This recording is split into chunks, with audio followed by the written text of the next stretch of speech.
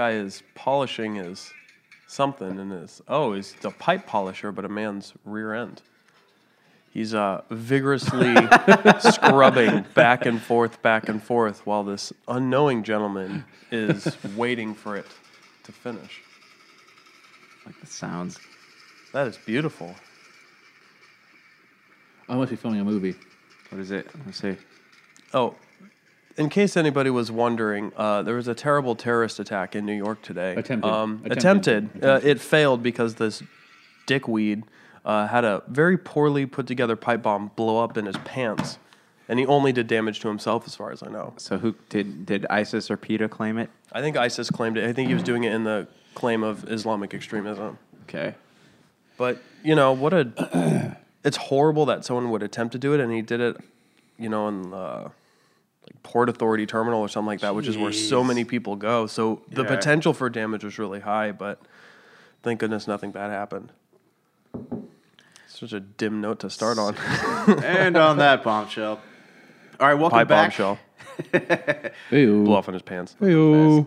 Hopefully he lost his dick. It's sort of ironic. Shot me in the dick. Sort of ironic. All right, hey, welcome back to the only podcast on the internet. We've been busy researching life and what it means, and guess what? What? We still haven't figured out because all we do all day is look at memes. What's a meme, you ask? Oh, we don't know. But anyways, welcome to another episode of Topicocalypse, where 4, sometimes more, individuals sit around a table. Today it's 3. Today's 3. We are missing Denial. We are the 3 amigos instead of the quadruple. I don't know. I was about to say quadruple. It's a quartet. Okay. Your improv skills are quadriplegic. Oh my god. So yeah. I sometimes wonder what it'd be like to More like a 3-legged dog at this point. 3-legged dog. Hey, we lasted pretty long as a 3-legged dog for a while. I was going to say, some of us within this threesome here would call us the original 3 amigos. The original 3 amigos. That started the idea of this. Used to be 4, but... Daniel is the prosthetic leg. Hey, at least... Well, no, that's a bit harsh. We need him, though. Is he made of adamantium? He holds us up. He holds us up. He keeps us morally grounded. He equalizes everything. He doesn't swear, which I really appreciate for a man. I have no control. Where was I? I was on my. I was on. Josh was reading his script. There's no script here. This is all natural right off the top of my head. Yeah. All right, anyways, welcome to Topicocalypse, where 4, sometimes more, individuals, 3 today sit around a table talking about things they may or may not know anything about. If you like that, you can listen to the entire show on patreon.com. How soon, Brian Kane?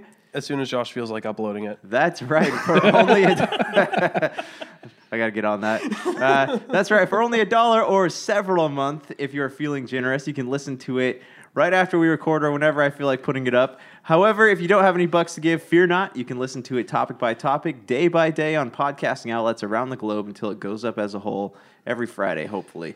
Don't forget to follow us on Twitter at Topicocalypse, or you can send us an email at topicocalypse@gmail.com. Send us any questions, comments, feedback, things you hate, that goes to Josh, things you like, that goes to me, and everything else goes to Denial. And we would prefer... Thanks for leaving me out there. And Justin. We would prefer questions and not hate speech. Not hate speech or nudes or subscriptions to porn sites. Josh will accept dick pics, though, unsolicited. Or if you're from Antifa. Or if you're from Antifa, yeah, that too. All right, so we got some topics here. We later on the show, we're going to be having Gerald Glassford from the Pop Culture Cosmos grace us with his presence on the computer screen. Woot woot. Woot. All right, so topics. I guess I'll start this off. So I was talking to he's kind of a mentor of mine, and I was discussing what he thinks of the Harvey Weinstein stuff, like the sexual harassment. And I said to him, I'm like, what do you think of this idea that I have, that we spend probably 60% of our brain function trying to suppress primal urges? And he looks at me and he says, I don't think that... Yes, we do use some of our brain function to suppress these urges, but I don't think that that's what it is. I think that we need to learn the difference between a need and an appetite. And that actually kind of shifted the whole paradigm of my thinking there. And it got me kind of like thinking about the whole idea of like gender and sexuality, how that applies to that. So we're living in a day where like you can literally, change your gender physically and mentally, emotionally, whatever. You can change your gender. And I was on the internet the other day, and I came across a story where someone had actually transitioned to being a female and then decided they wanted to transition back. And there was a number of, they're talking about, he was talking about how his family didn't approve, so he felt I guess somewhat happy in his body, and then it wasn't worth it anymore to be ostracized by your family, and you couldn't have kids. There's just a number of things that he or she didn't like and decided to transition back. Did he do the hormone therapy where he was changing, did the full sex change operation? Yes, yeah. I don't. He did the hormone. Yes, he did the full operation. Okay. If I remember the article correctly, and then he decided to go back to being a man, and so this just got me thinking, that whole idea of appetite versus need. So it's kind of like when you play video game, like when you go shopping, you're like, I need that. If I don't have that, you leave the store, but you don't die. You don't. Sure. The thought doesn't kill you. So, do you guys think, in the case of gender and sexuality, do you think that it's more of a need or an appetite? Do you need to change your gender? Do you need to,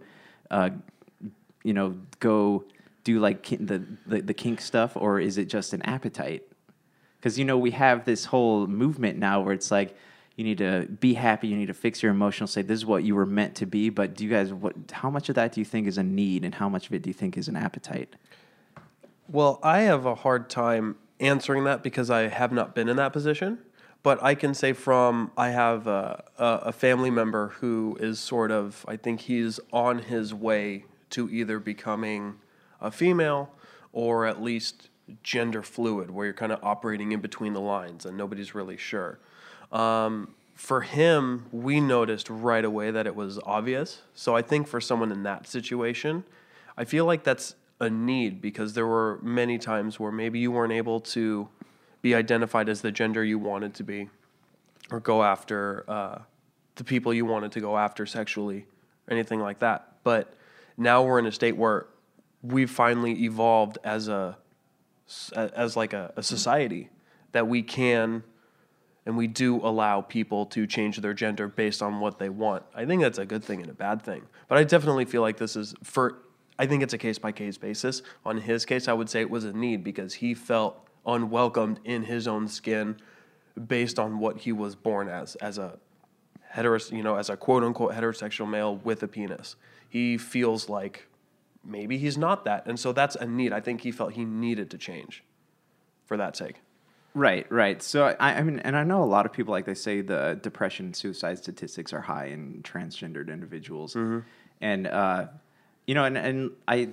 how much of it, do you think a lot, because I think a lot of people are, maybe do you think it's a factor of seeing that ability is now there to do that kind of triggers that in people too? I would think so. I think well, it's hard to say. If you're in that spot, maybe there are definitely, outside circumstances, like the case you were talking about, where being ostracized by your family, maybe that's so much of a deterrent for someone, and they still have these highly important family values distilled within them, because that's what they grew up with, and they don't want to lose that, so they would rather bite the bullet and sort of just live who they really are on the inside and not outwardly express it, and stay within the family structure versus risking being out of that family social structure if you decide to change your gender. Right, and then how much of that do you think is the family? Do you think that it's wrong? It's wrong for a family to reject someone based on this type of situation? Not taking religious beliefs, I think most families should be open, but that doesn't mean every family is. Right, I think there's a lot of political ideology and religious, beliefs that affect that decision of a family structure. So certain families who are way more, religious influenced, which is the case of my family member who I was talking about earlier, is they're very ingrained in the church, and they're, born again Christian, which that means something different to everybody. But the family has sort of refused it and basically kicked him out over it, because they were telling him, no, you can't do that. No, you can't behave like that. But this is a kid who was wearing dresses at 3 years old. Yeah, right. Because I think a lot of the whole idea of need and appetite is the differentiation that's made by sort of in the church. It's do you're defying God. So it's not a need, it's an appetite, and it's not But an you have to appetite look at that's it satisfying to as God. if the appetite is either feeding the need or the need is feeding the appetite. They kind of help form each other. That's true. That's true. It's they kind of you can't have one without the other, I guess, in a way.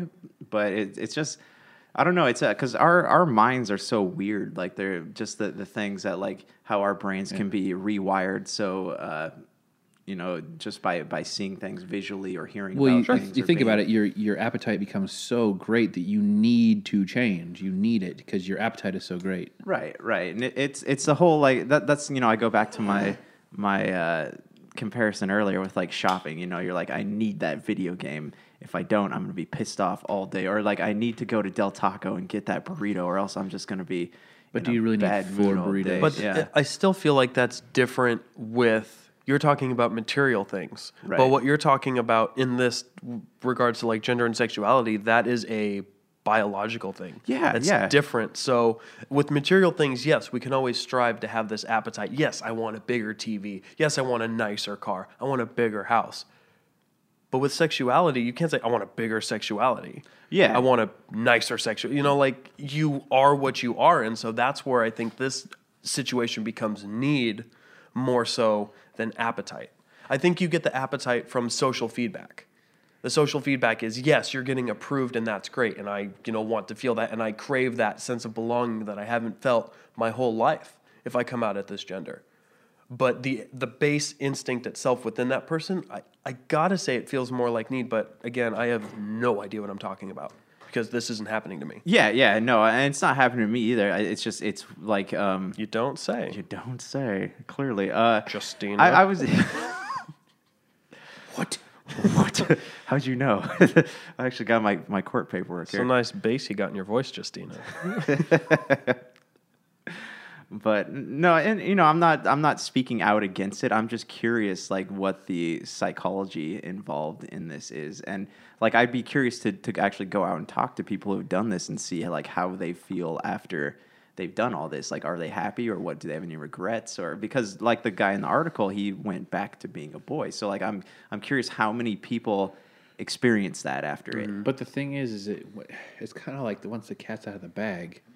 You can't go back to everybody not knowing what you did or what you are, how you feel, everything. You can't really just switch it off.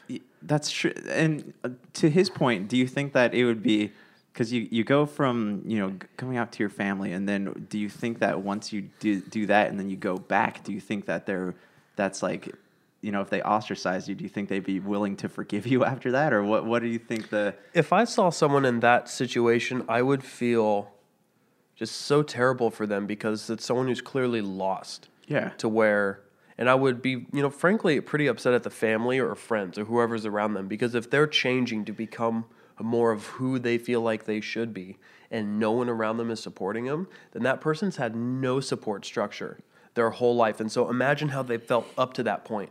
Then the bravery it takes for someone to come out and to say, you know what, I am going to change this.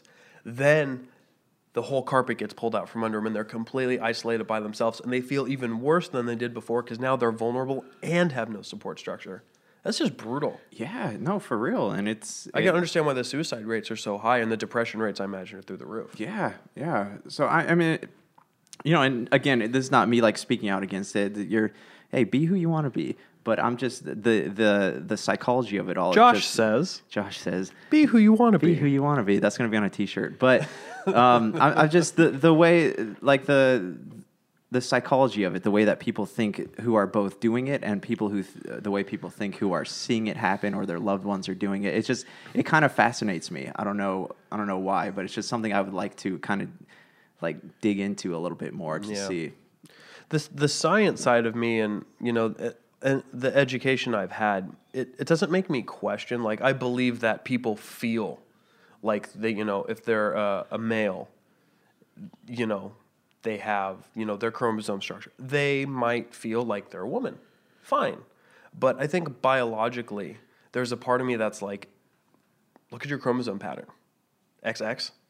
Right. It's the science of it. You're a female. XY. It's a fact. Come It's on. definitive. Right, but at the same time, I'm not saying that people can't feel that way, and this is where I get conflicted because, like, the social side of me says, "Dude, do what you want to do, be who you want to be comfortable in your own skin. That's priority number one." The science and the educated side of me says, "Hey, this is what you were born as.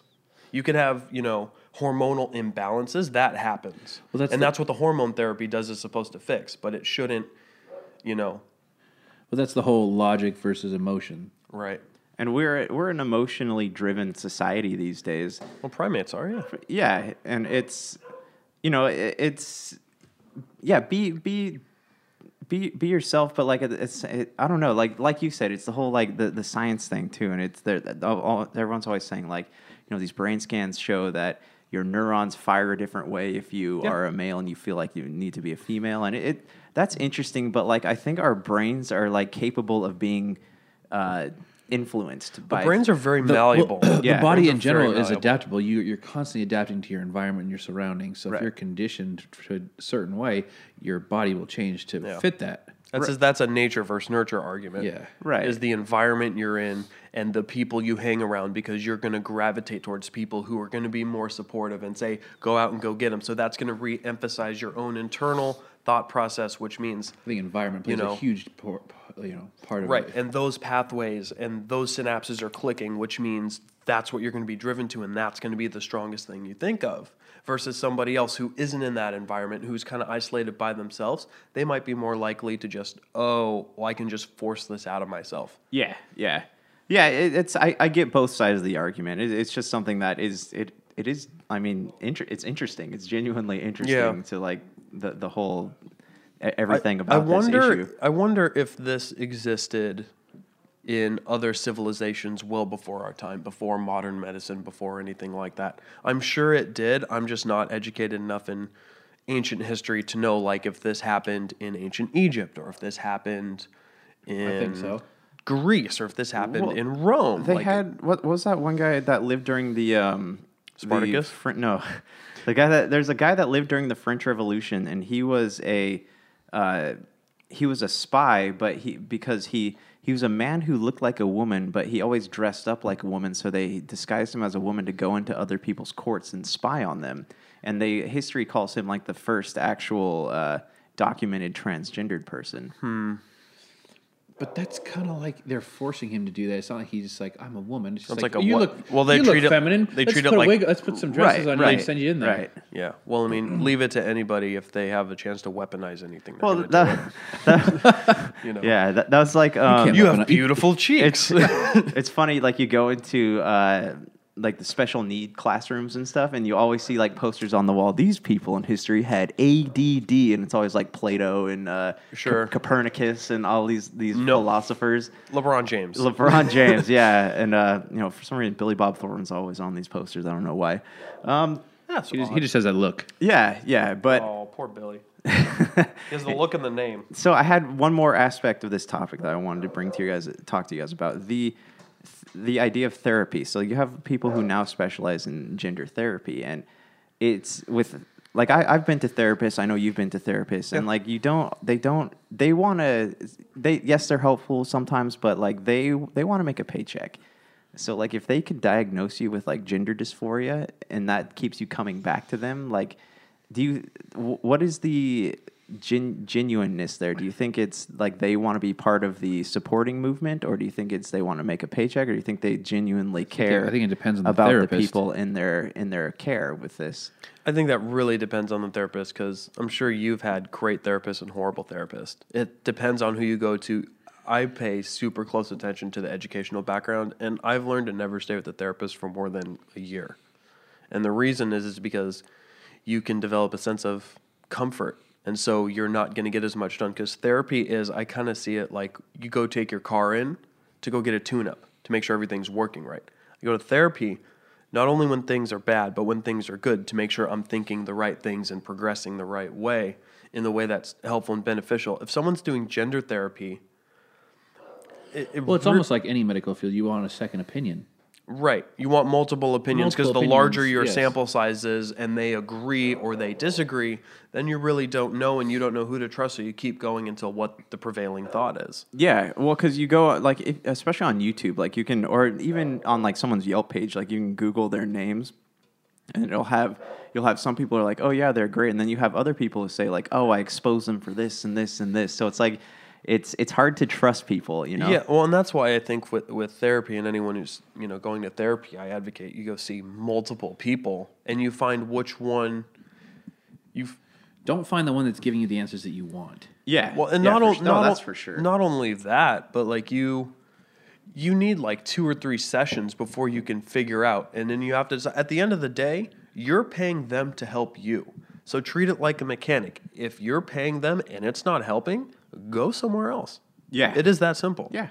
And, you can tell a lot of people like, oh, because they're a doctor, you think you're going to them and they're this, almighty power and that you have to do whatever they say. Who's writing who? The check. Right? You know what I mean? So, like, it's so easy, but, the people who are going to therapy, not to say that they're weak-willed, but, like, they're broken a little bit. And so there's something wrong. So they're not likely the ones who are going to come out and say, oh, I got this going wrong. So they're just going. And there's a lot of people, obviously, who aren't like this. But the select group of people who are. Well, it's dangerous, too, because when you do go to therapy, it's because your mind, like you said, your mind is broken. And when your mind is broken, I think it's... Don't say it's just broken. I mean, I know I said it, but don't say it because that's, hurtful. No, yeah, but You're broken, go to therapy. Yeah, but like when your mind is in that position, you're especially vulnerable to the suggestions of others or the things that you see or hear. So, right. And again, I don't want people to listen to this and think that I'm like Antifa trans or too late. stuff like that. But it's just I'm fascinated by it. I'm curious. Like the whole idea behind it is interesting to me. So on the point of therapy, though, do you think everybody should go to therapy? It depends on what you're going to therapy for. Like, it's... If someone ever tells you they don't need therapy, usually means that they need therapy. Because we all have issues. Sense of narcissism. Like, nobody's flawless. We all have issues. We all have things that a lot of people like what we're doing. We drink until our problems go away. Yeah. So, but it's... Thanks to Shoots. Thank you. We are... they're our latest sponsor, Deschutes Alcoholic Beverages. Thank you very much. But then you have those people who look down on people who go to therapy. And you're just weak, weak-willed. That speaks about ego and pride, I think, in a way. Like, I'm perfect. That's an old school view, though. I feel like that's going to be weeded out. I think our generation of parents, so we're all, late 20s and above. Yeah. So, like, our parents are in their 50s into their 60s, whatever. That generation was when therapy was first introduced, but it was only introduced for the quote-unquote crazy and insane people. Well, it's always been stigmatized as that. Yeah, exactly. So what's going to happen is, just tough it out, you're fine. That led to our generation. All right, we're the ones who generally need therapy for certain things. The generation after that, therapy for even more things. Just so much pressure. So that stigma is going to go away with probably our generation's version of kids. You need therapy? Oh, that's fine. You know what? Get the help you need. I think some people like my parents' generation, and it's like, I'm going to go to therapy. They took that as, I guess I wasn't a good enough parent. And they took that personally, which is not the case at all. Yeah. Because you spend more time around your friends in school than you do around your parents when you're growing up. And that's when things are going wrong. So it's not even a reflection on them. But there is certain degrees, like, really, you can't just suck it up. I mean, there are serious issues. Yes, sure. Yes, of course. But, like, there are minor things where it's just like, dude, just don't be so sensitive about it. I see what you're getting at, because the more it's like the whole time the more you scratch at a wound, the bigger and more noticeable the wound's going to get. And well, if the wound gets big enough, people will notice, and then you're craving that attention. That's my whole thing. So after Rabbit Trail here, that's after like 13 Reasons Why came out on Netflix, and I wrote a bunch of articles about this, but we had this whole thing where people... You want to plug where they are? popculturecosmos.wordpress.com, and... We'll put a link up on Twitter. Yeah, we'll put a link up on Twitter.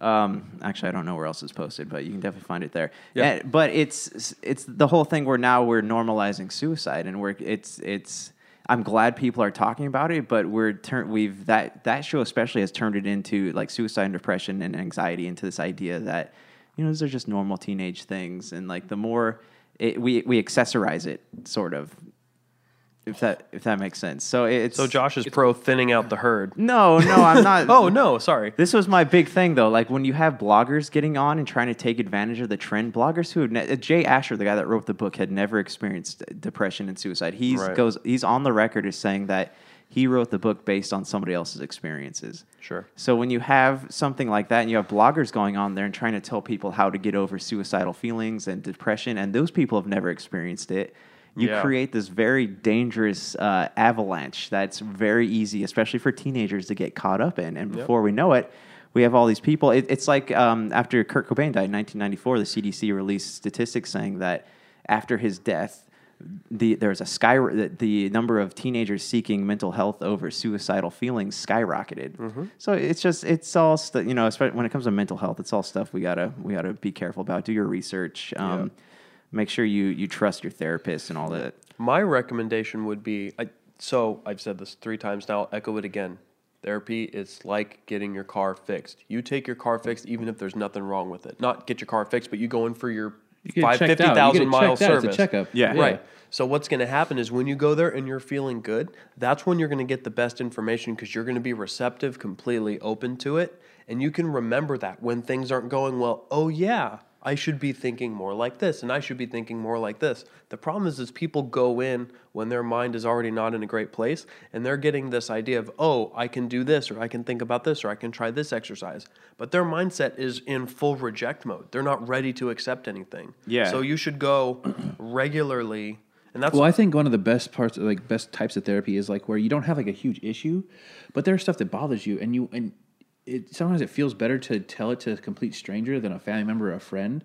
It just feels to air out everything that's bothering you. That's like at the end of every week, you just go and you just talk about everything that's bothering you or anything like that, and it just helps you feel better. It's kind of like a detox. Yeah. Mm-hmm. But you also got to remember too that therapists aren't always right. So like if you have no, you're not going there to get you're just going there to air your business. You just want to clear it out. But if you go in for like certain issues, they're like, hey, anytime I see a cat, I want to curl up in the fetal position. They're like, oh, well, that just means you're transgender. Like they're not always right about stuff. So you have to like be very careful too with them. Anyways, we kind of went off on this topic for a while. Do you guys any closing thoughts on this? Go seek help if you need help. If you don't need help, go seek help. Yeah. Like it's I mean, not even if it's not a therapist, just talk to somebody. Yeah. Don't stew on anything for a long time. Don't stuff it down. Because if you stuff it down, you'll explode eventually. You get angry, and it takes so much energy to be angry. It does. You hold on to things for so long that are so unnecessary. Yeah. All right, guys. Well, we are going to take a short break, and we'll be right back. Brink here from Super BS, talking about the things you know you love and the things you'd love to know. Join us weekly for a podcast about video games. Mostly. Oh, yeah.